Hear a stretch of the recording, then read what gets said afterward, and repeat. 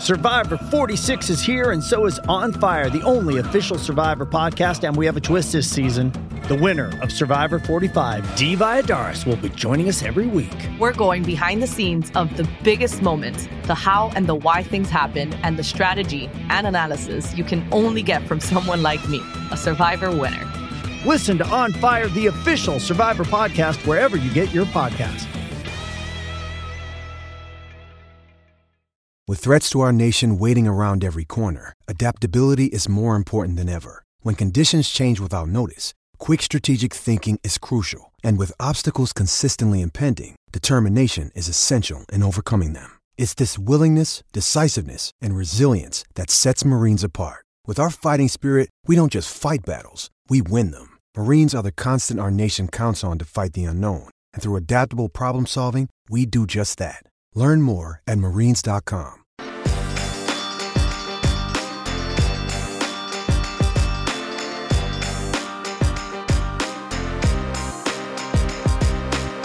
Welcome to the opening bell of the NFL Stock Exchange podcast. I'm Trevor Sikkema. That, once again, is Brad Spielberger here for part 2 of our series where we're looking at free agency and the NFL draft. We're seeing how they are marrying together for these teams. We went through the NFC first. Now we are doing the AFC. So if you missed last episode, or if your team just is in the AFC and you didn't care about the NFC, what we are doing is I have Brad on because he is a free agent expert. We're going to go through every single team for every single division and determine whether they're going to be more interested in filling their needs through free agency or the draft.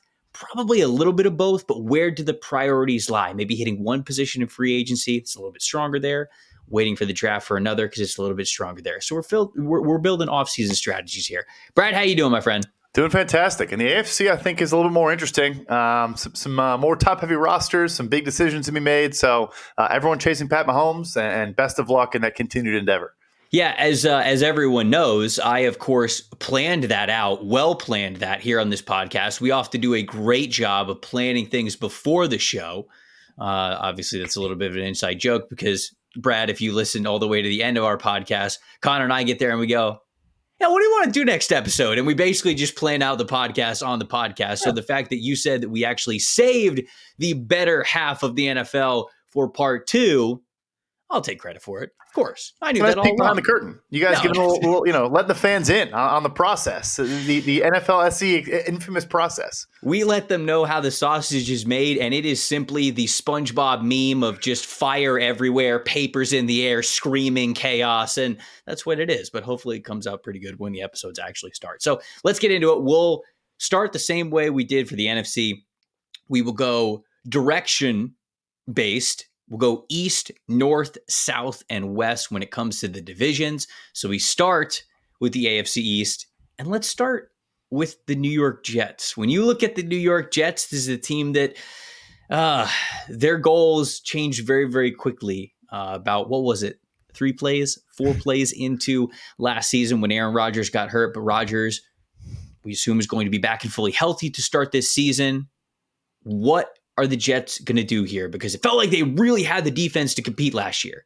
A couple pieces might be on their way out. What are we doing in here in free agency for the Jets? Yeah, the defense was no question a championship caliber unit. I mean, the issue was their assistant general manager, Aaron Rodgers, really struggled last offseason too.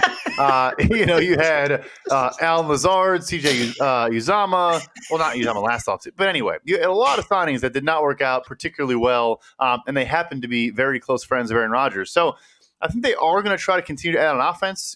Offensive line, Dwayne Brown is no longer a solution. You got a bunch of guys coming off injury. Center, I think they will spend money at center. And then the big one for me is they may not spend a ton because they're going to probably prioritize backup quarterback because last year was just embarrassing. I mean, the owner came out and said we didn't have a backup quarterback, which is a nice thing to say about Zach Wilson before you trade him for a 2025 sixth. But yeah, number 2 overall pick, Zach Wilson, by the way, just in case anybody forgot there.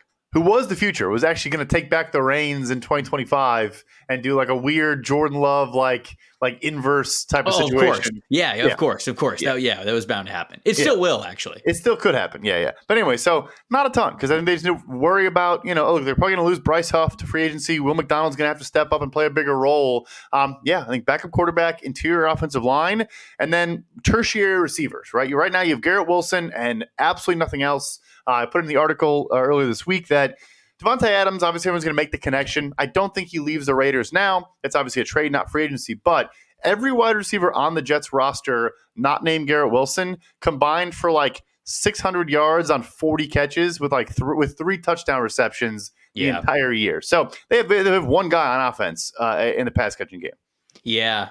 I mean, it's why when we do mock drafts for the Jets, it's very often offensive tackle, because to get a serviceable one, the one that the Jets would really need, it cost them a lot of money, and a lot of those guys that they actually would need just don't hit the market. Really rarely happens. So we often mock them an offensive lineman at number 10, but if we don't, it's a wide receiver for the reasons that you mentioned. So I think it makes a lot of sense to say, okay, let's add a couple of veteran offensive line pieces just so we're not caught with our pants down, if you will, when the season begins, and if something does not go exactly perfect or to plan.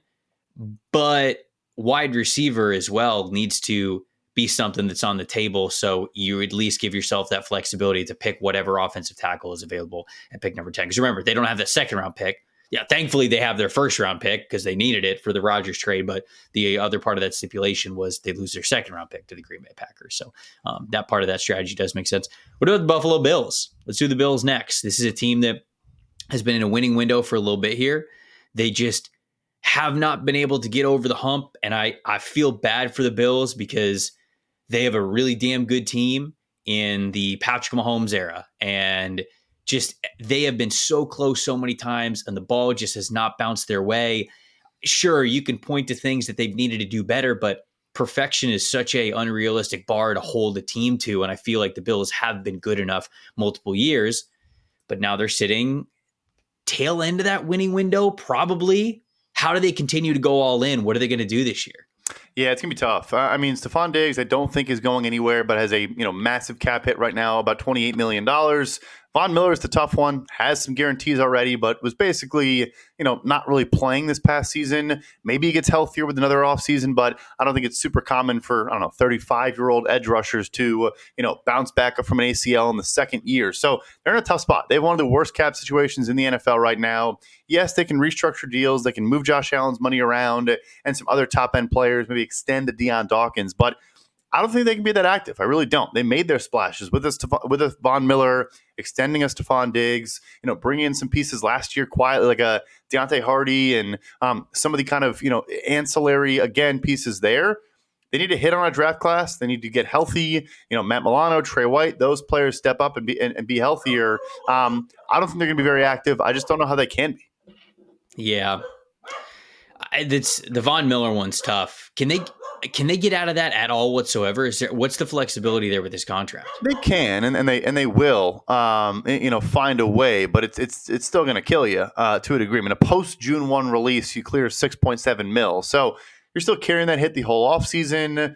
Maybe they try to go to him and reduce the money in some capacity, but it's probably Von Miller's last substantial deal. So why would he not want $10.7 million guaranteed money on what is likely his last major earning year of his career? And I was right; he'll be 35 years old next year. So it's unfortunate because the worst part about it too is we saw the vision when the first 8 games when he was in Buffalo, they were third for us in pressure rate without bringing extra guys, on a blitz. They had what we thought could have been the team to get it done. And he goes down before the playoffs, and the rest is history. But yeah, they are in the windows with Josh Allen is his career, but there are more likely windows, and this one is closing, if not closed. Yeah, no, I think that's a really good way to put it. As long as you have Josh Allen and he's playing at this type of level, you can win. You could beat anybody, but it does. For as much as quarterback is the biggest piece of the puzzle, it is a team game, and you clearly need a good team around you to win. I look at wide receiver for this team. You mentioned Stephon Diggs. He's probably still going to be around, but Gabe Davis, a free agent. There's a lot of things that probably need to do in free agency, but like you mentioned, they don't really have the funds to do it. That to me probably locks in wide receiver for one of their top couple of picks, because they got a lot of picks here. They have first, second, third, fourth, I guess 2 fifths, 3 6. So it's a lot of picks, but it's a lot of really late picks there in the 6th round. So maybe you're right. This is kind of like a eat your vegetables, go get some young guys. Probably got to fill out the depth of the roster. But I look at wide receiver as something that I don't imagine they're going to be able to spend a lot of money on in free agency, that they have to get better at if they want to extend this winning window at least one more year. So probably wide receiver remains the primary need for this team. Real what about quick, the Patriot? Yeah, go ahead. I have to ask you, he's your guy. So Gabe Davis pending free agent, Justin Shorter, Gator, 5th round pick last year. I think he was kind of like an IR stash. Can he fill that big body deep threat role, or they got to keep looking? I don't think so. No. I mean, Justin Shorter was somebody who I was really excited about when he transferred over to Florida. I think he was a former 5-star when he was coming from Penn State, and we were all pretty excited about him. But he just never really developed into a dominant contested catch guy, or really showed the speed level that you wanted to see, and that was competing in the SEC. So it would be a shock for me if he were able to step into a major full-time contributing role for this team. So depth player, sure. But I don't think it's somebody that you could lean on. I think you still got to prioritize that in the draft. Let's go to the Patriots. Patriots are next. No Bill Belichick. This is the first draft without Bill Belichick in over 20 years. And much words have been said about Bill Belichick, the general manager, and a lot of them have not been kind, especially over the last half decade. So when you look at where this team is with the Patriots, how much flexibility do they have with Elliott Wolf and now Gerard Mayo kind of making the calls there about how they're going to build this team out? Yeah, they're going to be, I think, interesting, because I think we see a repeat, and I know this might scare some people in New England, of the 2021 offseason, where you're drafting a rookie quarterback. They took Mac Jones that year, obviously. Your top 3 this year, and they're top 5 in the NFL in cap space. And so, look, we can probably mock what they did. Frankly, for that offseason to get, Matthew Judon, a very good piece on a great contract for what they got him for. Was Hunter Henry a game changer? No, but he's been a solid tight end, over the course of that contract. Jalen Mills was a DB that made some plays early on. So anyway, I think they're going to be super aggressive. I think they're going to spend a lot, and it's going to be the same idea of we're trying to build out a roster so that a rookie quarterback isn't coming in and struggling, to get off the ground. The issue is they just don't have much talent at all at receiver, and they're out quietly for how bad their offense was. All their best offensive players are pending free agents. Trent Brown, Mike Onwenu, Kendrick Bourne, Hunter Henry. Like, of the few guys that did actually make plays and make a difference on this offense are all on the way out the door. So I think they're going to be super aggressive. I think you will see them spend. Are they bringing any of those guys back, though? You said they got a lot of money. They do. It's weird. I don't know why Onwenu wouldn't get done already, and they refuse to just leave him at right tackle. They always kind of move him around, left guard, right tackle. I'm sure there are plenty of teams that view him as a guard only, and probably as a gap scheme fit guy only as well. But he's probably the only one. They'll bring back like a Jabril Peppers, I'm sure. I didn't even mention Kyle. Now we're going defense. Jabril Peppers, Kyle Duggar, both free agents as well. They're with Marte Mapu. All 3 of those guys kind of interchangeable. It's just funny where it's like, this is one of the worst teams in the NFL, and like almost all the notable good players besides I think Christian Barmore is probably the best guy on the team at this point. Like those guys are all pending free agent. Christian Gonzalez, who has the oiliest hips in the class, per me. No. Fact. No. Devon Witherspoon, don't do this. This is a rehash of the Las Vegas late night oily hips debate. I was going to say, for those who are very confused, Brad and I were in a heated debate with CB1, and he said that Christian Gonzalez had oilier hips, the oiliest hips that he's ever seen with fluidity. And I said, excuse me, sir, Devon Witherspoon was sitting right there. So yeah, and the dealer at the blackjack table said, you guys are bizarre. So So anyway, the blackjack table said you have 20, and then you said hit. yeah. He said hit me, and then tell this guy about Christian Gonzalez's hips. So yeah, they'll bring some back, but I think you will see them, be in a lot of markets. Josh Uchi's also a pending free agent. I'm going to just sit here and just name off their entire roster. You basically are at this point. Yeah, I know. I think they're going to spend a lot. I really, really do. But my guess is they go more heavy towards offense this time, where they kind of went, I guess, besides the tight ends, they went defense. Do you have any targets that you like on offense for this team? Like, have you gone through exercises where you say, okay, they have a lot of money to spend, obviously a lot of holes to fill, some offensive linemen, certainly some skill position players. You think they're going to handle quarterback in the top 3, but are there any players on the offensive side of the ball when you say, all right, they're probably going to lean this direction, they got a lot of money, this is somebody maybe they could keep their eye on? Basically, I'm asking, is this a situation where you think they'll have the opportunity to get some more trench players in free agency, or do you think they're going to go to more skill position players? Because that will probably supplement what they end up doing in rounds 2 and 3. They don't have a ton of flexible picks. It's basically just their regularly scheduled 7 picks, but that would help for like the day 2 projection of what this team might do. No, it's a very good point. I think they will probably try to get more skill position right away. Even if they address it again, maybe the early second round pick, you take one of the receivers that falls right in that range. I feel like we always seem to get like a very good playmaker in the 33 to 40 range. But, they like guys that can separate, like maybe a Marquise Brown high end, who I still thought was a good fluid route runner that could create separation at the intermediate and deep levels. You want a bigger body that can block, like a Gabe Davis maybe. Like, I think they'll make sure they have something there. But I don't know. They had Devontae Parker already, who's supposed to be, the contested catch guy. Didn't really do it last year. And then offensive line we talked about. They could just bring their own guys back. Maybe a Kevin Dotson is intriguing to them. A Curtis Samuel maybe is kind of a gadget-type player. I think those names will be all on their radar. I don't know, maybe Dalton Schultz, if he doesn't stay in Houston, they go back to the tight end well once again and get a high floor player there, or a Noah Fant type as a move guy. Like, I think those names are interesting to watch because they can't go into the draft and bring in this quarterback and be like, all right, you got, Devontae Parker and Tyquan Thornton or whatever is left of him. Like, good luck. Hey, it's Kaylee Cuoco for Priceline. Ready to go to your happy place for a happy price? Well, why didn't you say so? Just download the Priceline app right now and save up to 60% on hotels. So whether it's Cousin Kevin's Kazoo Concert in Kansas City, go Kevin, or Becky's Bachelorette Bash in Bermuda, you never have to miss a trip ever again. So download the Priceline app today. Your savings are waiting. Go to your happy place for a happy price. Go to your happy price, Priceline. Would not be an ideal situation. If Jaden Daniels ends up going to the Patriots, he would go from Malik Neighbors and Brian Thomas Jr. to Devontae Parker and, like you said, whatever is left of Tyquan Thornton. Not ideal. Last team in this division is the Miami Dolphins.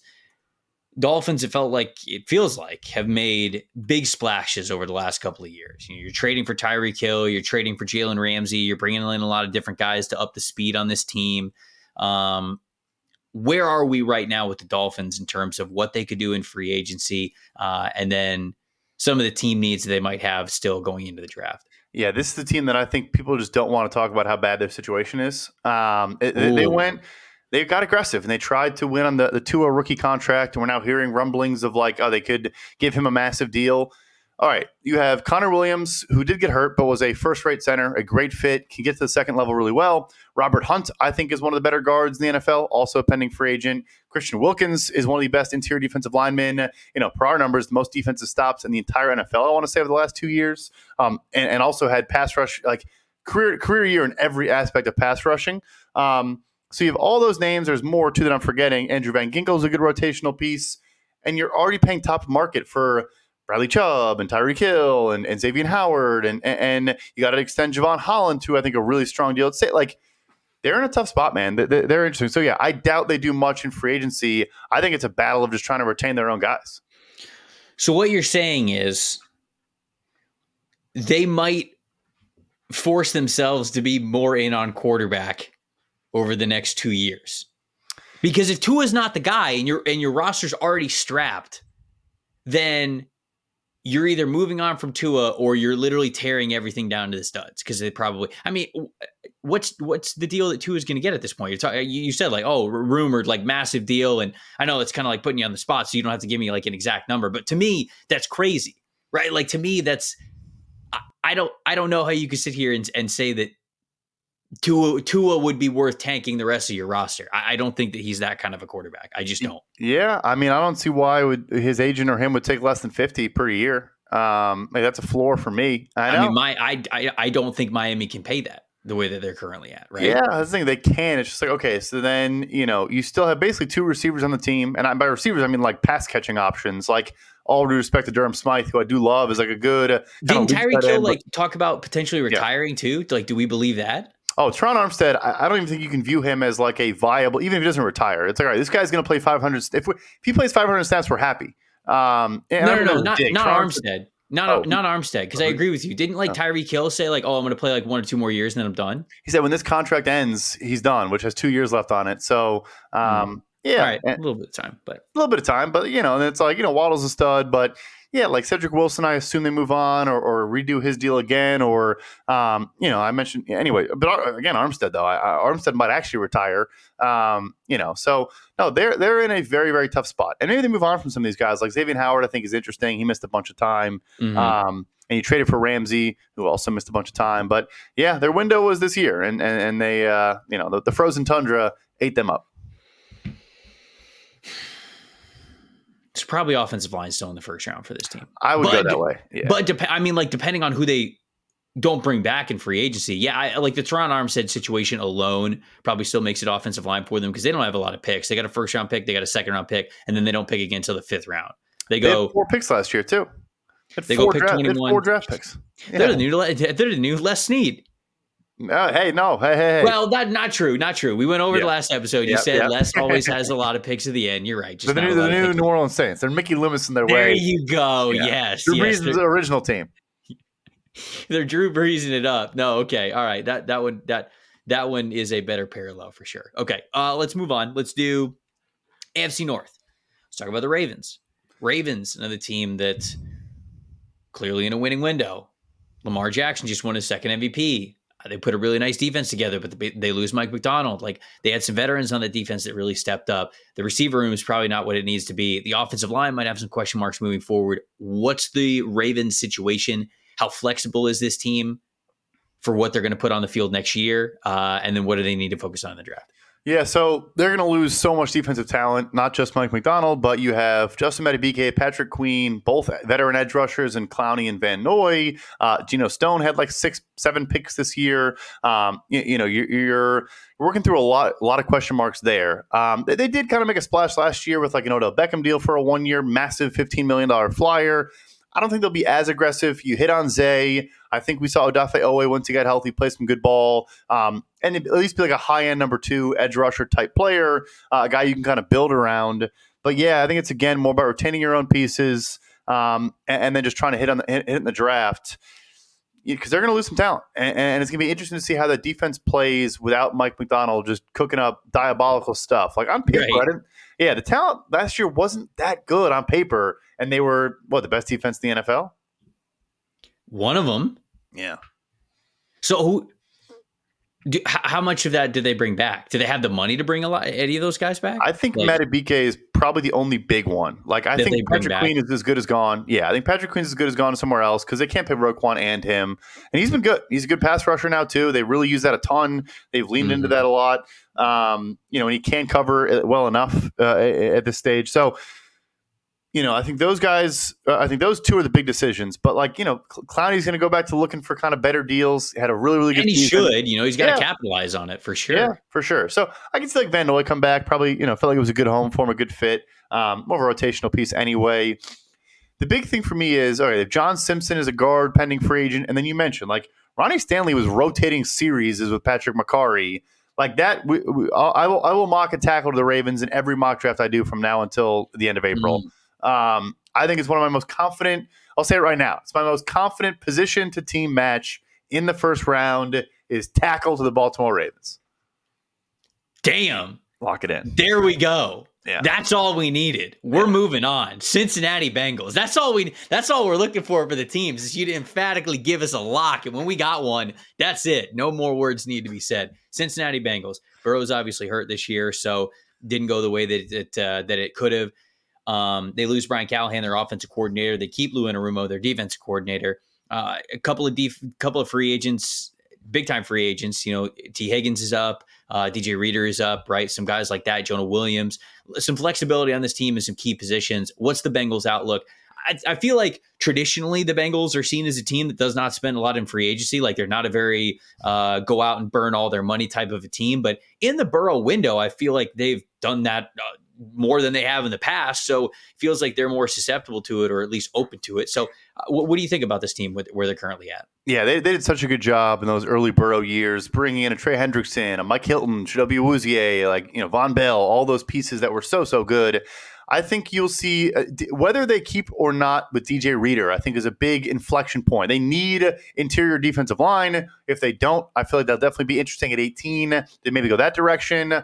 I had them circled too. Like, I feel like they're going to want to bring in a tight end. Maybe it's not Dalton Schultz level, but if you can get a discount on like your Gerald Everett type players of the world, like your kind of lower mid-tier tight end market, they just haven't had anything there. Like Tanner Hudson was decent last year as like a check down outlet, make the first guy miss, and then rumble. Great. Yeah, rumble stumble. Oh, is he? Wait, where do you play? Buccaneer great. Buccaneers legend. Oh, yeah, Tanner Hudson. Good shout. Yeah, so preseason legend, dude. Legend in Tampa. Yeah, Cam Brate passed on just some high-level traits. Yeah, so I used to love Cam Brate. What a guy. Harvard grad. Dude, still do. He's a Bucs legend, dude. Yeah, absolutely. Only played in one jersey for his entire career. Chase was sprained. But anyway, no, wait, that's not true. I think he was with the Saints. I think it's not true. Take that back. Yeah, okay, he definitely played somewhere else. Ryan put air horns over that. Yeah, just block that out. So I think it's going to be like you tag T. Higgins, which takes up $21 million right away, and then DJ Reader could get like a Dalvin Tomlinson type deal. Even with the injury, we'll see how healthy he is. Maybe they wait and they don't have to do that. But that market is so strong for those guys. They're all getting paid these days. So the interesting one to me, I think Jonah Williams probably tries to go elsewhere and just says, look, someone will make me a left tackle. I know I'm a right tackle if I come back to Cincinnati. Do they go after like a Trent Brown, Jermaine Illuminor? Do they look tackle in the first round as well? So anyway, I think they will pick their spots. They'll make a couple small signings, not quite at the same level as years past, but because obviously Burrow is now the highest paid player in NFL history. But you are right. It's a good shout. They're not operating like the Bengals, of your mom and pop's generation. They're willing to make some moves because they know they're in a window right now. Yeah, no, I like the tight end shout out because when I'm doing mock drafts for the Bengals, it's a lot of the needs that we mentioned here. It's potentially offensive tackle if Jonah Williams leaves. It's potentially interior defensive tackle if DJ Reader leaves. And then tight end seems to be an option. Like if Brock Bowers makes it 18 in mock drafts, it feels like he's always a lock to just go to Cincinnati. But I think their money might be better spent, like you said, going to get a new tight end in free agency, not thinking that they have to address that position in the first round or go all in on it, and really more focus on the trenches, whether you bring back one of those guys or not. It feels like I tend to like offensive tackle more for the Bengals at 18 than I do any other position. And I feel like that would be a good way to set it up. I mean, I'm looking at this right now. Am I correct here? Do they have 0 tight ends on the roster probably now not, for next year? Irv Smith was a pending free agent. Hudson probably was too. Yeah, they probably have 0. Yeah, Drew Sample and then Mitchell Wilcox are the 4. Yeah, that I see. No, that's probably correct. So that is big. And like I get they're going to lead the NFL on 11 personnel most snaps, but look, Tyler Boyd's also a pending free agent. I think you saw his decline a little bit, and they drafted ahead of that. You bring in Charlie Jones, you bring in Andre Yashivich, who both kind of flashed when healthy as rookies. So Yashivich especially as a late round Ivy League guy. Jake Browning and Joe Burrow kind of liked him in the low red zone and in certain areas near the sideline. So. Yeah, I think tackle is the fascinating one in the first round for sure. And the beauty of the Bengals, too, over the last 20 years, they've probably traded like 3 times in the draft. Like their picks, their original slot picks, they're going to use that pick. And so you just like have a good idea of like, all right, whoever's there, who's at the top of their board at whatever position, like that's going to be the guy. Yep. I think that's at least as much as I can remember. It feels like it's true with the Bengals. All right, let's go Cleveland Browns next. Let's go with the Cleveland Browns. Whirlwind of a team over the last couple of years, certainly since the Deshaun Watson trade and contract. Team made the playoffs last year, but just has not lived up to that investment with Deshaun Watson. It's one of the best rosters in the NFL to me on paper. Does it stay that way next season? What does their free agent outlook look like? Obviously, you're getting Nick Chubb back from that injury, but what are we talking about here when it comes to free agency for the Browns, who don't have a first-round pick, remember, because of the Deshaun Watson trade. So what they do in free agency does matter because they're going to be waiting so long to finally come on the clock when it comes to the draft. Yeah, Andrew Berry is aggressive and wants to improve this roster. They were a team that didn't make a move at the deadline, but they were calling a bunch of teams for potential trades. Like they want to go, push their chips in right now. And I think there's also, it's not just like they're afraid. Like Stefanski and Berry, I think, are safe I think there's been rumors they're going to sign an extension. And I think it's warranted. Well, Stefanski just won Coach of the Year, so hopefully he's safe. True. It's for the second time, which let's not get into that. Yeah, love the guy. D'Amico should have won it. D'Amico should have won it. Yeah, agreed. D'Amico 100% should have won it. Yeah, we're on the same page. Look, like getting Joe Flacco to the playoffs, like respect. But true. Yeah. Not saying, he's slapdick or something, but D'Amico should have won it. Right. Well, comeback player of the year, he came back from being a New York Jet, which is, like that's like which is somehow better than coming back from the dead. From dying. I mean, what's harder to do? Don't. Like, anyway, it's a fair question. All right. Is it not? No? Okay. So let's pivot. So anyway, I'm gonna ask this to Connor the next episode he's on the pod. Hey, when he's like, oh yeah, Bradfield and blah blah blah, I'll be like, oh, Brad actually posed a good question. Is it harder to go back from the dead? How many people in human history have come from being on the Jets to then being good elsewhere versus came back from the dead? You got Lazarus, you got Jesus. Yeah, developmental prospect. You got No, Davo said Jesus would have been a 5-star. No, Harbaugh said that. Yeah, Harbaugh said that. Sorry. Yeah. That could have very well been a Dabo quote. You gotta for sure. Yeah. And then DeMar Hamlin. So we got 3 that we know of. Got Flacco. All right. Anyway, so wow, Jets fans are pissed at us. You didn't see that coming. At all. Yeah, he'll love that one. I hope he listens. The Browns. I think trenches for the Browns. You had this massive tackle issue all year. DeJuan Jones proved to be like one of the better draft picks of the year on a value standpoint. Not only because it was just good to get that talented of a player in the 4th round, but immediately Jack Conklin goes down. Jedrick Wills is fascinating, going to a 5th-year option. Can never really stay healthy. He's been fine. I think he gets kind of a bad rap in Cleveland, but certainly hasn't been like, extension candidate, like a win there. So I think O-line is interesting, and then D-line too. Zadarius Smith, I think they'll bring back, was way better than his sack production. Do not fall for the idea that Zadarius was bad last year. He was awesome. I watched his tape for free agency and was like, this guy still has juice, can play on the inside too. But I think they're going to keep going there. Like, just keep adding on the trenches. And then I know they traded for Elijah Moore. You draft Cedric Tillman, so you use your 2nd and 3rd round pick last year. And David Njoku had a great season. Amari's Amari. I just feel like they need, I don't even know what type of skill set it would be, but I just think they need one more piece in that receiving core too.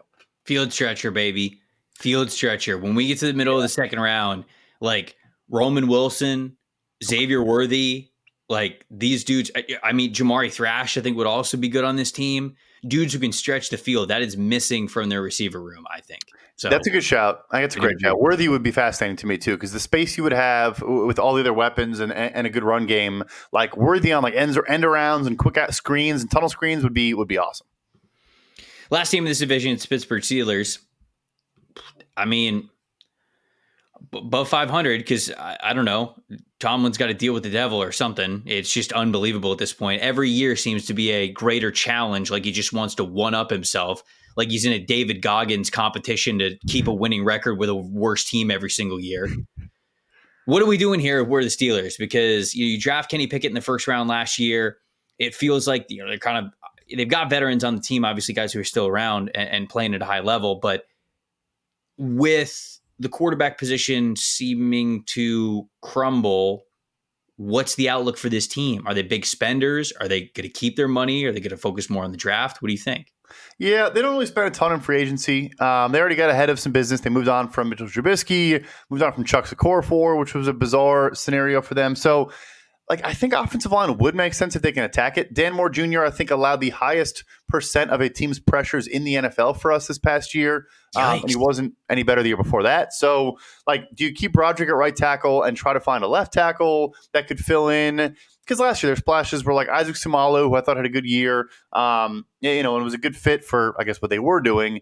The Arthur Smith thing is fascinating, right? Do you bring in a Ryan Tannehill? Do you trade for a Justin Fields, which is what everyone is kind of talking about now? And I've said on other shows, I've heard similarly, they are going to be interested to a degree. So, in Fields, you're saying, or just any quarterback? In Fields. Yeah, okay. But for me, though, in free agency, I would keep an eye on them at corner and safety. You have Patrick Peterson just was not really a playable guy last year. He even came out and said, I signed a 2-year contract. They can let me know if I'm going to stay. I wouldn't pay him what he's owed. And outside of Joey Porter Jr. and Minka Fitzpatrick, I think they need to replace every other DB position. So I know there might be a fun mock at 20 for like a Terrion Arnold or a Quinion Mitchell or whatever. But I also think if they're in free agency, like a L'Jarius Sneed, if he hits the market, which I don't think he will, but a guy that can play inside out, can like come on some of those. That'll be huge for him. Yeah, the blitzes, they love blitzing nickels and stuff like that too. So and just sending pressure up at the line. So secondary in free agency if I had to pick a spot. Yeah. I mean, those are similar to the draft needs. We often go somewhere in the secondary or offensive line. Like it just continues to rotate. Which one are you taking early? Which one are you taking, more on day two? So that just seems to be the rotation for the Steelers for sure. All right. Before we get to our next division, got to shout out our friends over at Fabric. If you got a family, you got to get them term life insurance. It's the easiest thing that you could do to protect them, make you feel good about all the financial decisions that you're making. Start a new year. It's perfect. Time to get it done so you can focus on whatever else the year has for you. It was designed by parents for parents to help you get high quality, surprisingly affordable term life insurance policies in less than 10 minutes, super quickly, super simple, all right in front of you. Fabric has flexible policies that'll fit your family's budget with quality policies like $1 million in coverage for less than $1 a day. You can get your personalized quote in just minutes and apply whenever it is convenient for you, all online and to your schedule. You can go from start to cover in less than 10 minutes with no health exam required. Join the thousands of parents who trust Fabric to protect their family. Applying today in just minutes at meetfabric.com/stock exchange. That is meetfabric, MEET, fabric.com/stock exchange. Policies issued by Western Southern Life Assurance Company. Not available in certain states. Prices subject to underwriting and health questions. All right, given the directional nature of this show and the structure of it, we go to the AFC South next. I'm going to start with the team that I think has the most on the line this year, and that is the Jacksonville Jaguars. You draft Trevor Lawrence, you win the lottery drafting Trevor Lawrence in 2021, and they have done some good things. Certainly starting that era with Urban Meyer was not a good thing, but I feel like since Doug Peterson move, okay, you're going in the right direction a little bit. Last year, a lot of ups and downs, a lot more ups and downs than you want from this team, and it fills their future with uncertainty moving forward. Where do we go from here if we're the Jags? What does their free agency outlook look like? And then what are we thinking that's going to bring their team needs to when it comes to draft weekend? Yeah, their feet should be to the fire. I frankly don't really know how Trent Baalke kept his job this offseason, but for myriad reasons. But the big one for me is you have Josh Allen, who you've now come out and said you're going to tag, who you probably should have extended last offseason for way less money than he's going to get.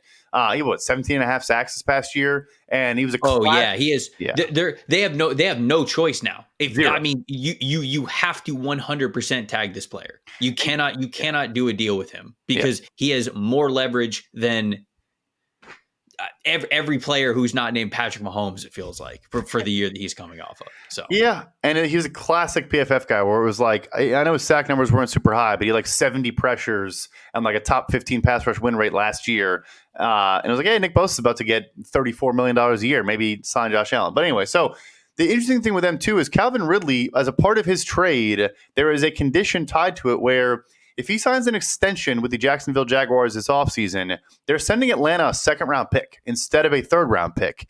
If it's a tag, it would stay only a third, but that's not really at their disposal anymore. So they back themselves into this corner, and it not only impacts the Josh Allen deal, but also, like, I think they'll find a way to keep Calvin. They traded for him when he was going through some stuff and stuck by him, and I think he was good the second half of the year, but it doesn't make it any easier. So hold on. How do we collude this, right? How do we get out of giving the Falcons a second round pick, but also Calvin Ridley comes back? Do we have to, like, how far out of free agency do we have to get here? Or can he not sign with the Jags at all? How are we going to lawyer the shit out of this deal? So I'd have to look at this specific language, but I do think, like, I'm trying to think. I mean, I guess if you did it after the 2024 draft, right? Like, That's what I'm saying. But Calvin is not going to take the risk on his first veteran contract at 29 years old of sitting around and being like, okay, I'll just assume the Jags will earmark a big deal for me. Yeah, but what if you pinky promise?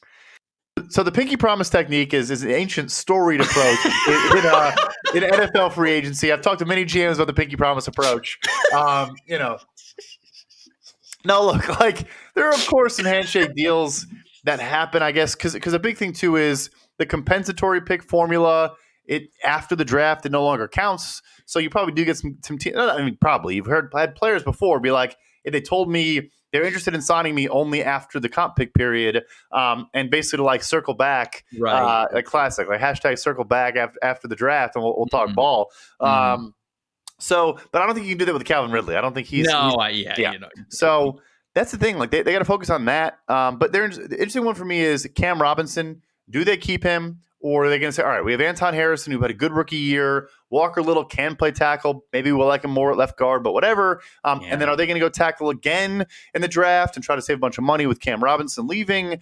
So that part's interesting to me. But yeah, in free agency, I would say nickel corner, Trey Hendrickson's a pending free agent. Maybe they go a different direction there. But yeah, small stuff. Nothing crazy.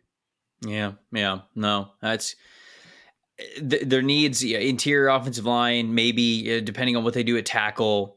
I don't know if they have as much. Maybe Jags fans can tell me otherwise, but I don't know if they have that much flexibility to get rid of Cam Robinson because I think Walker Little's a guard. So yeah. I think you got to have Harrison on one side and you got to have Cam Robinson on the other. They could certainly go interior offensive line, like even with Walker Little. I don't know how much. I don't know if it's like earth shaking confidence or stability that you have there. So I think interior offensive line could certainly be a move for him. And then wide receiver, I think, is kind of a sneaky one. I don't know what they do in the first round, but yeah, because Zay Jones maybe on the way out. I could see them moving on there. Save some money. Wasn't as good as he was his first year of the deal. Mm-hmm. So that one's interesting. It's interesting. They have like pieces I like I think a healthy Tyson Campbell is a good corner. Darius Williams had a great bounce back year. Andre Sisco's been a guy I've always liked, and I think he flashed a good bit last year. It's weird. They feel like they're further away than we probably should feel about them. And obviously they collapsed. They were 8-3. They were playing good ball, but it just fell apart at the seams. Yeah. All right. Next team. Let's move on. Let's talk about a team on the up. It's the Houston Texans. What do the Houston Texans do now that they have not just taken a step forward, but a leap forward with DeMeco Ryans, with CJ Stroud, with Will Anderson playing well, right? Like, what does this team look like moving forward? I think you're going to see an emphasis on defensive line, and not just because it's DeMeco Ryans, but you have Jonathan Greenard, who's coming off a career year. Do you try to keep him, or do you? I keep an eye on them as like a team that would get into the like Brian Burns sweepstakes if he's a potential tag and trade candidate, or go after a Danielle Hunter type guy as like a number 2 edge on that team opposite of a Will Anderson. And then Sheldon Rankin's also a pending free agent, had a good year, probably will get a decent chunk from somebody because everybody at that position seems to get paid a little bit if they play good ball.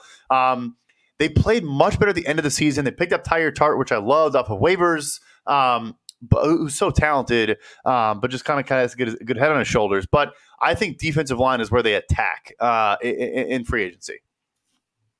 Makes sense, man. It feels like they're a team that they have the ability to put their foot on the gas, should do so, and with them not picking until, what is it, 23? Cleveland's pick, whatever Cleveland's pick Cleveland's is. pick, I think it's 23. I'll pull it up for us. That's 23. 23, correct. I like edge rusher for them because if you were, like you said, if they move on from Grenard, then I think that makes sense. Interior defensive line we often go for, but yeah, if they have the ability to attack interior defensive line in free agency, they'll probably go the opposite. And if they have the ability to take edge in free agency, they'll probably go the opposite when it comes to like interior versus edge defensive line play. So I do kind of like that strategy for them moving forward. What about the Indianapolis Colts? You're getting Anthony Richardson back. This is a team that was kind of turning the page in a couple of different position units on the team. Are they going to be big spenders? They got Michael Pittman Jr. that they got to take care of. But they have any sort of flexibility outside of that? Or is it kind of, this is the Colts roster and it's just going to be another draft class that we're going to add to it? No, they definitely can spend, but I think first, they don't really spend a ton. I loved last year what they did with Samson Ebukam. That was kind of their one big splash. And they quietly had a really good platoon. Like Tyquan Lewis had a good year. He's a guy that's going to pop up on the free agent list.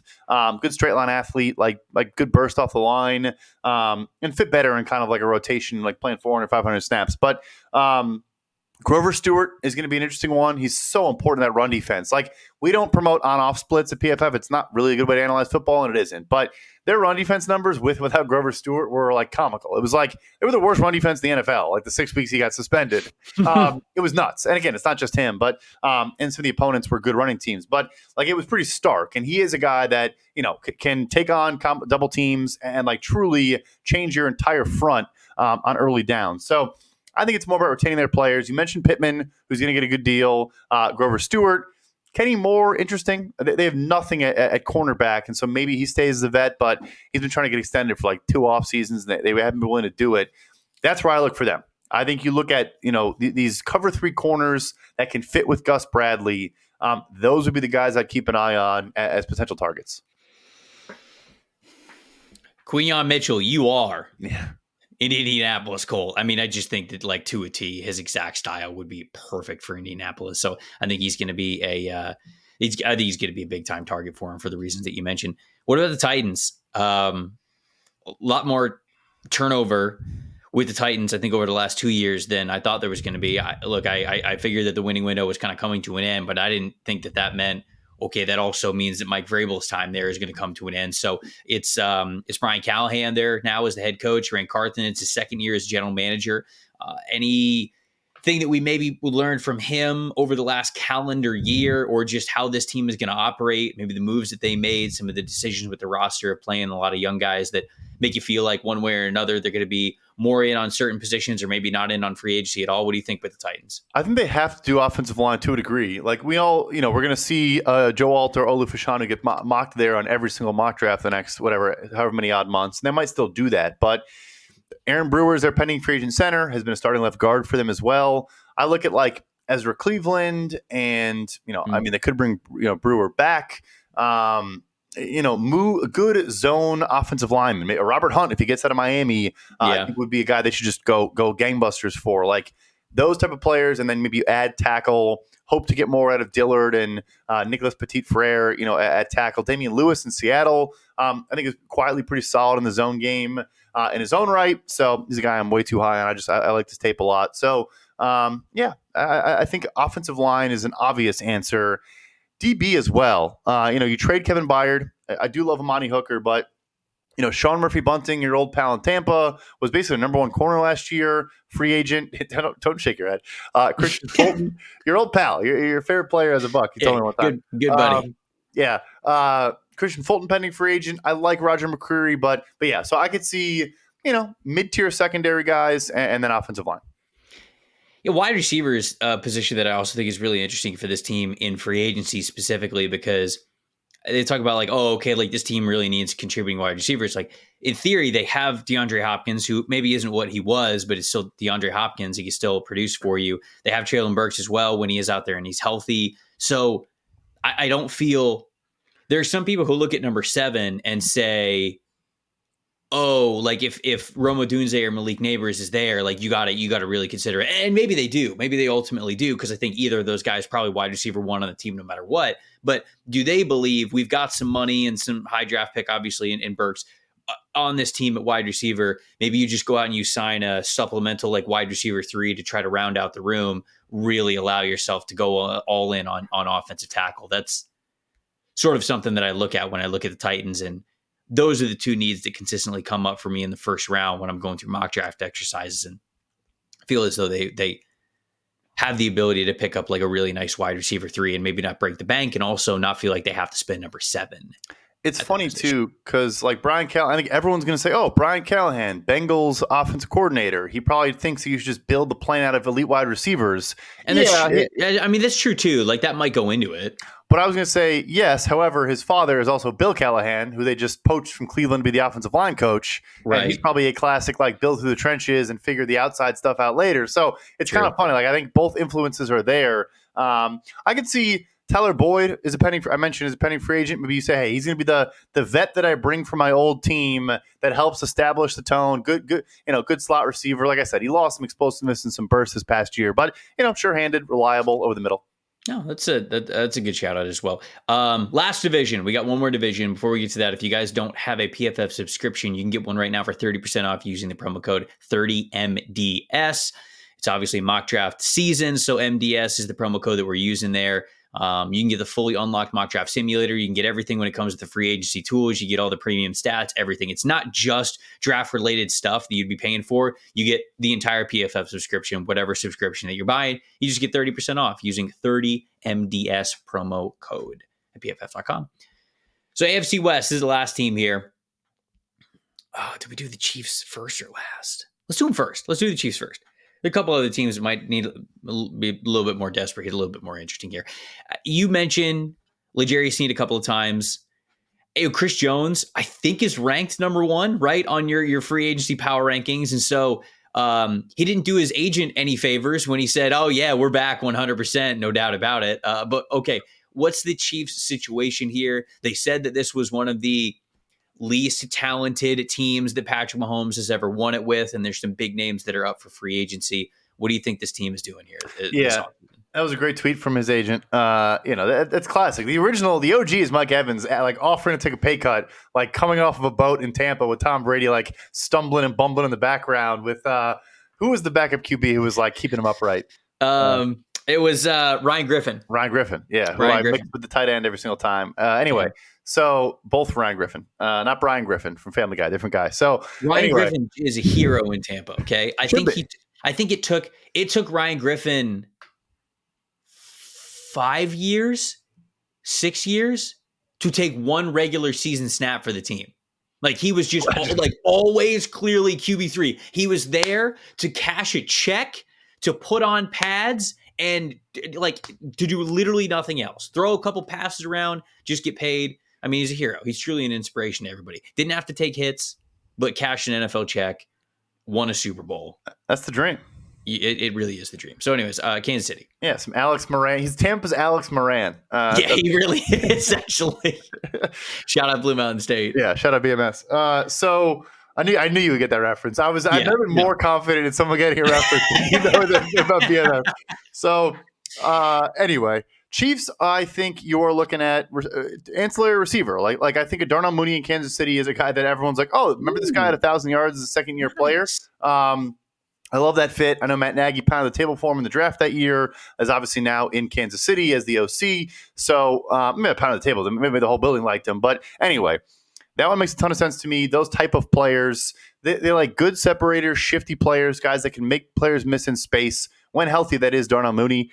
So that is interesting to me. And then, I think for them, like you also look at defensive line. We talk about Chris Jones, who I agree probably is back, but Amenahu now tears his ACL. Mike Dana is a pending free agent. They've obviously invested a lot there. I was happy to see another one of #my guys, Felix Anudike-Uzomah, with a nice tackle for loss in the bowl. He did. People forgot about FAU. But anyway, I can see more there because they're just so loaded at DB and linebacker right now. But I think they honestly realize, well, let's just have Spags and an elite defense, and then we'll spend on O-line. Sure, we'll protect Patrick, but like I mentioned, Mooney. Like I don't like people are going to mock like Mike Evans, and like I don't think they're in that market. Like they talked to D-Hop and Odell last year, and both guys ended up signing for a ton of money. And I bet Kansas City was offering like 1 year $5 million flyers. They don't think they need to go too aggressive there. So yeah, secondary receiver, and then I think D-line's interesting for them. Okay, all right. I like that strategy. I think I like that strategy. I think that's good for the Chiefs. What about the Raiders?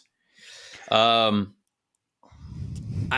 don't know. A lot of flexibility on this team. We look at corner as a constant need for this team in the first round, potentially interior defensive line as well. Quarterback is sort of the ultimate wild card of what are you doing there. But for the Raiders, it feels like you're probably either rolling with Aiden O'Connell or you're getting super aggressive to draft one. I don't really know if this team's going to be in like the Kirk Cousins sweepstakes, but maybe I'm wrong. What do you think about the Raiders situation? Oh, they just cleared an extra $11.25 million this morning with the Jimmy Garoppolo thing. You and I were talking pre-show, which is I'm making a joke. It's massive. They can void those guarantees now, and I think AP comes in as a defensive head coach, and they have some pieces on offense. I think interior defensive line, like they should be make it hard for Cincinnati to bring back DJ Reader, or make it hard for Seattle to bring back Leonard Williams, or make it impossible for Miami to bring back Christian Wilkins or Madubuike to Baltimore. Like, be very in on all of those players.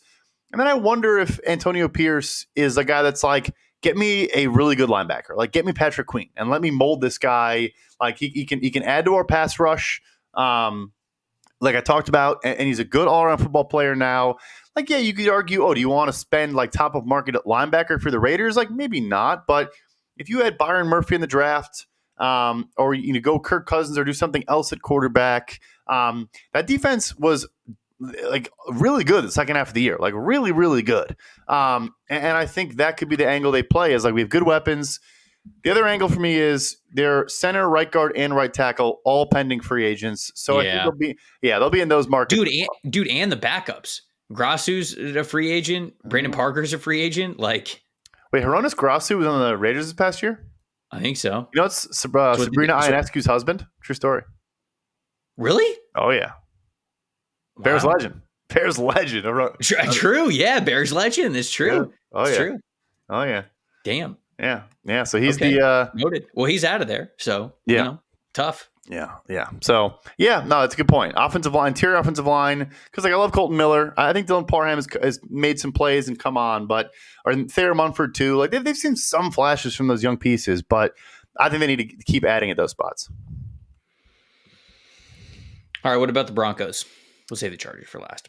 Yeah. Broncos, I feel like no one knows. So if anybody knows, maybe you will know, because the giant cloud looming is them basically telling Russell Wilson to take a hike in December. But it's like, because that's the ultimate question. That's really what I want to ask you here is, with Russell Wilson, what is the flexibility? Like you say, like, we're going to bench this guy, we're moving on. I basically thought he is move on fromable in his contract. So, like, what are we doing here? Sean Payton's crazy, and we know he's just going to hit the gas at all times. And if something needs to be changed, he's going to change it. But this felt like the one thing that Sean Payton couldn't change. So is this more flexible than we think? Is Russell Wilson really out of there? And then if that's the case, what's the aftermath for it?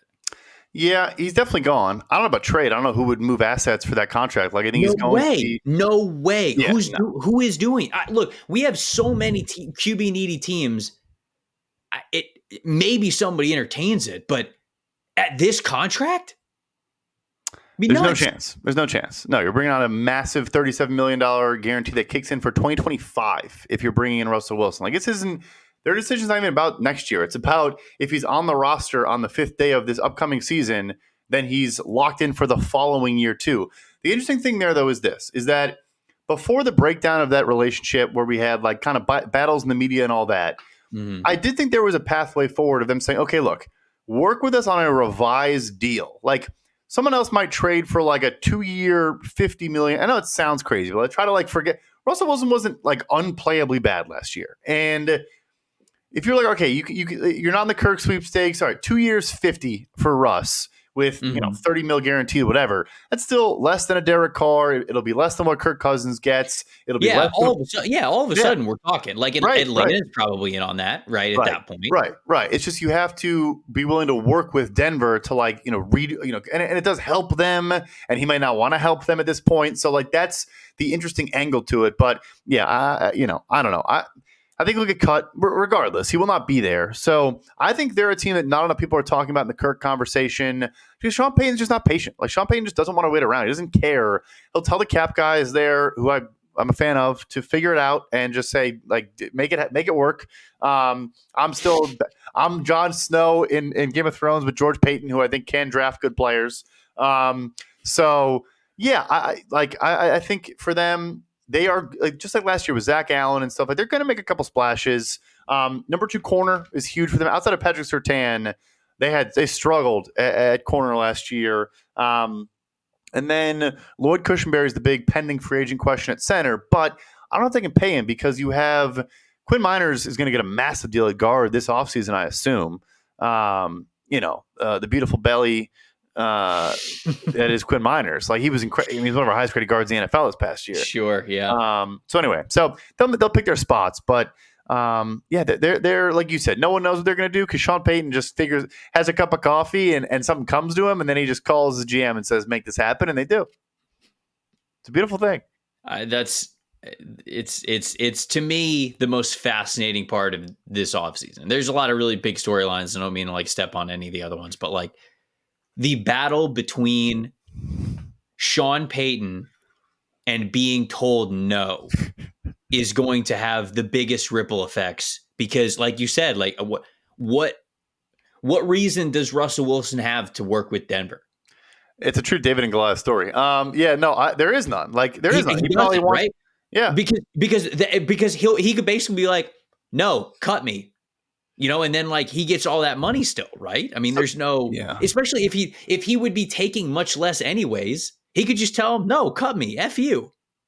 He certainly could. It's interesting, but the only reason why I would say that you could do it, or I thought he could have done it, is more of like an optics angle of the idea of sure, yeah. Because if he does get cut, there are offsets. He's owed 30, like I said, 37, 39 million, whatever it is for 2024. I think it's $39 million, and there would be offset language there. So anything he was scheduled to make would be offset by, or whatever he made from a new team would offset that number. And I don't think anyone's going to beat that number, even on multiple years, like not going to top that number necessarily on a free agent deal. If you trade him, though, so for that reason, it's like, does Russ want us to say he's playing on a 1-year, $10 million deal? Like, that just looks so like, oh, this guy's on like a Dalton deal. Like it's, this guy's making, Taylor Heineke cash. Like, I don't think he wants that. Whereas if he plays the game and works with them, like I said, then he can say, oh yeah, he's on 2 years, 50. It's kind of a bridge deal. And like, what, that's the one angle. But yeah, I'm with you. I think he wants to just stick it to him. No, that's good. That's good context. I wasn't thinking about that, but that is good to shout out. Last team. It is the Los Angeles Chargers. Joe Ortiz, the new general manager in town there, spent over 20 years with the scouting department with the Baltimore Ravens. Jim Harbaugh back in the NFL, now is the head coach. The Chargers are very interesting. We went through the Fix Your Franchise episode with the Chargers, and there's a lot up in the air with guys who are either free agents or could be cut. Like, Joey Bosa could get cut and they save a lot of money, and he's been unreliable and hurt a lot over the last couple of years. Mike Williams, same thing, been hurt. You can cut him, save a lot of money. Khalil Mack is a free agent, right? And in theory, you'd probably want to bring Khalil Mack back. Does Khalil Mack want to be back? No. Probably in the twilight of his career wants to go to a team that's going to have a better chance at the postseason. So are you losing Khalil Mack no matter what as well? Those are three pretty big losses for your team right there if they end up happening. So that's not even getting into the rest of the roster. What's your outlook look like for the Chargers? Are we kind of crazy for thinking that? Like, no, they're not going to move on from these guys. They're not going to cut these guys. Or what do you think about the Chargers? What could happen this offseason? So they don't have a choice. They are comfortably in the worst cap situation in the NFL. It's actually a beautiful way to end the show. Talking about the two teams that come in second to last and last, the one I'm about to tell you. So if the Chargers restructured every contract on their roster, they would still be $24 million over the cap. Jeez. Yeah. The next worst team is Denver. If they did the same thing, a simple restructure of every contract, they'd have $20 million in cap space. So they'd be the Chargers are $45 million behind the next worst team in terms of just the amount of space they can create through simple restructures. Now, of course, you can extend guys. You can obviously outright cut players. You can add void years, which is not a simple restructure, but a more complicated restructure. However, Telesco Masterclass. Raiders GM legend. You put it on a tee. Maybe I was nice the whole first hour. I didn't make you say it. I was going to say it. You don't have to say it. Yeah, I'm just saying. Masterclass. I hope it does well. All best wishes to the Raiders. Of course. Anyway, what a hire for Las Vegas. I can hope he does well, and I'm still very shocked that he got another job. It's perplexing. Immediately, I should say. Immediately, yeah. And it was like, we needed an experienced GM. It's like, there are other ones exist. They interviewed one guy who was a former GM. Like, I don't know if they knew other ones. Maybe it's because he was in the AFC West. They were like, yeah, that guy. Like, he's been a GM for a long time. Anyway, see now Anyways. we're just going down a whole. No, look, no, we're good. Shout out Tommy T. Shout out the Raiders. Love you. Go team. Yeah, they have to make these tough decisions. Mack is not. No one's paying Khalil Mack $23.25 million. As incredible as he was this past year, the year prior he was not very good. He's gonna be 33, 34 years old. You mentioned Bosa. Get up there in age, right? You mentioned Bosa is interesting. Those two guys have $75 million combined cap hit. Like they were not playing at that level over some of the last 3 years. And then Mike Williams, $32 million cap hit coming off the torn ACL. Like I would say 2 of those 3 players are probably not on the Chargers in week 1, if I had to guess. Right. So what they do in free agency, I think they'll try to get like a early down running back because Jim Harbaugh wants to pound the rock. I actually put in an article. I love this thought I had of them adding J.K. Dobbins because the last time Jim Harbaugh saw J.K. Dobbins in the flesh, he had like 290 yards and four touchdowns in an Ohio State versus Michigan game. And Jim Harbaugh, like that's been like playing over his head every night as he lays on his pillow for the last 5 years. That is something that actually is a factor for some of these signings. He's like, I watched him in person absolutely cook my ass one time. And I couldn't stop him. We got to get this dude on the team. So it's not that far fetched. It's actually a good shout out there. Yeah. But and they're like, Jim, this guy's from Stanford. He hasn't played in 15 years. It's like, I don't care. We need him. Like this guy cooked me at Cal. It's like, Jim, he's 45 years old. It's like, but don't worry, I'll figure that out. But yeah, so I think you're going to get like an early down runner there because obviously Eckler's a pending free agent and they've said nice things. I don't think Harbaugh wants like that skill set. I think he wants a bruiser, one cut, get upfield and just, whatever, make guys miss or bowl them over. But yeah, they don't have flexibility to do much of anything else. I am a believer in Jim Harbaugh. 2024, I think is going to be kind of tough. And then 2025, I think right away they'll be fun. Yeah, I like it. I like that. I like that projection there. There we go. That's those are all the AFC teams, and if you put these last 2 podcasts together, that's every team in the NFL. Let us know what you thought in the comment section. Is the best way to do it. Any of the projections that Brad had, and the ideas that we had in free agency or the draft, and let us know just your strategies overall. We would love to hear from you, no matter what team it is. Shout out what you would like to see your favorite team do in free agency, and then give us a little draft shout out as well. Hey, get this guy, get this position, and then focus on this position in the draft. We'd love to hear from you. This is a community. It's not just a podcast. Best way to do that in the comment section, youtube.com/@NFL Stock Exchange. If you are audio only, at Tampa Bay Trey, at PFF_Brad on X, formerly known as Twitter. Brad is not on Instagram because he lives a great life, really separated from social media.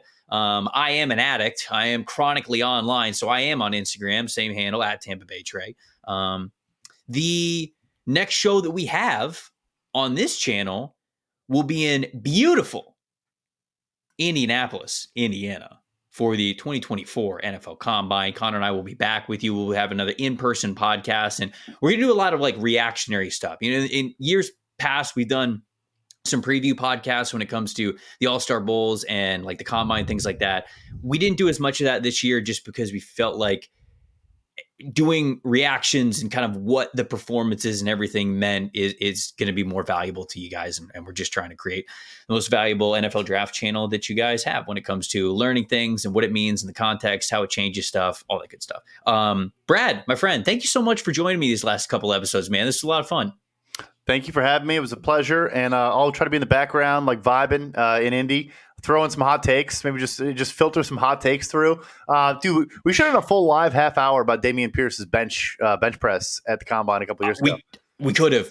I think that was our social guy, Zach Tantillo, was like, hey, we need some like social stuff that we're going to put up, whatever. Or maybe it was for this channel. I can't remember. And the very first one that I did, I was like, all right, well, I'm going to talk about Dameon Pierce's bench press, actually. Yeah. So I talked about that for like 30 to 60 seconds. But it's funny.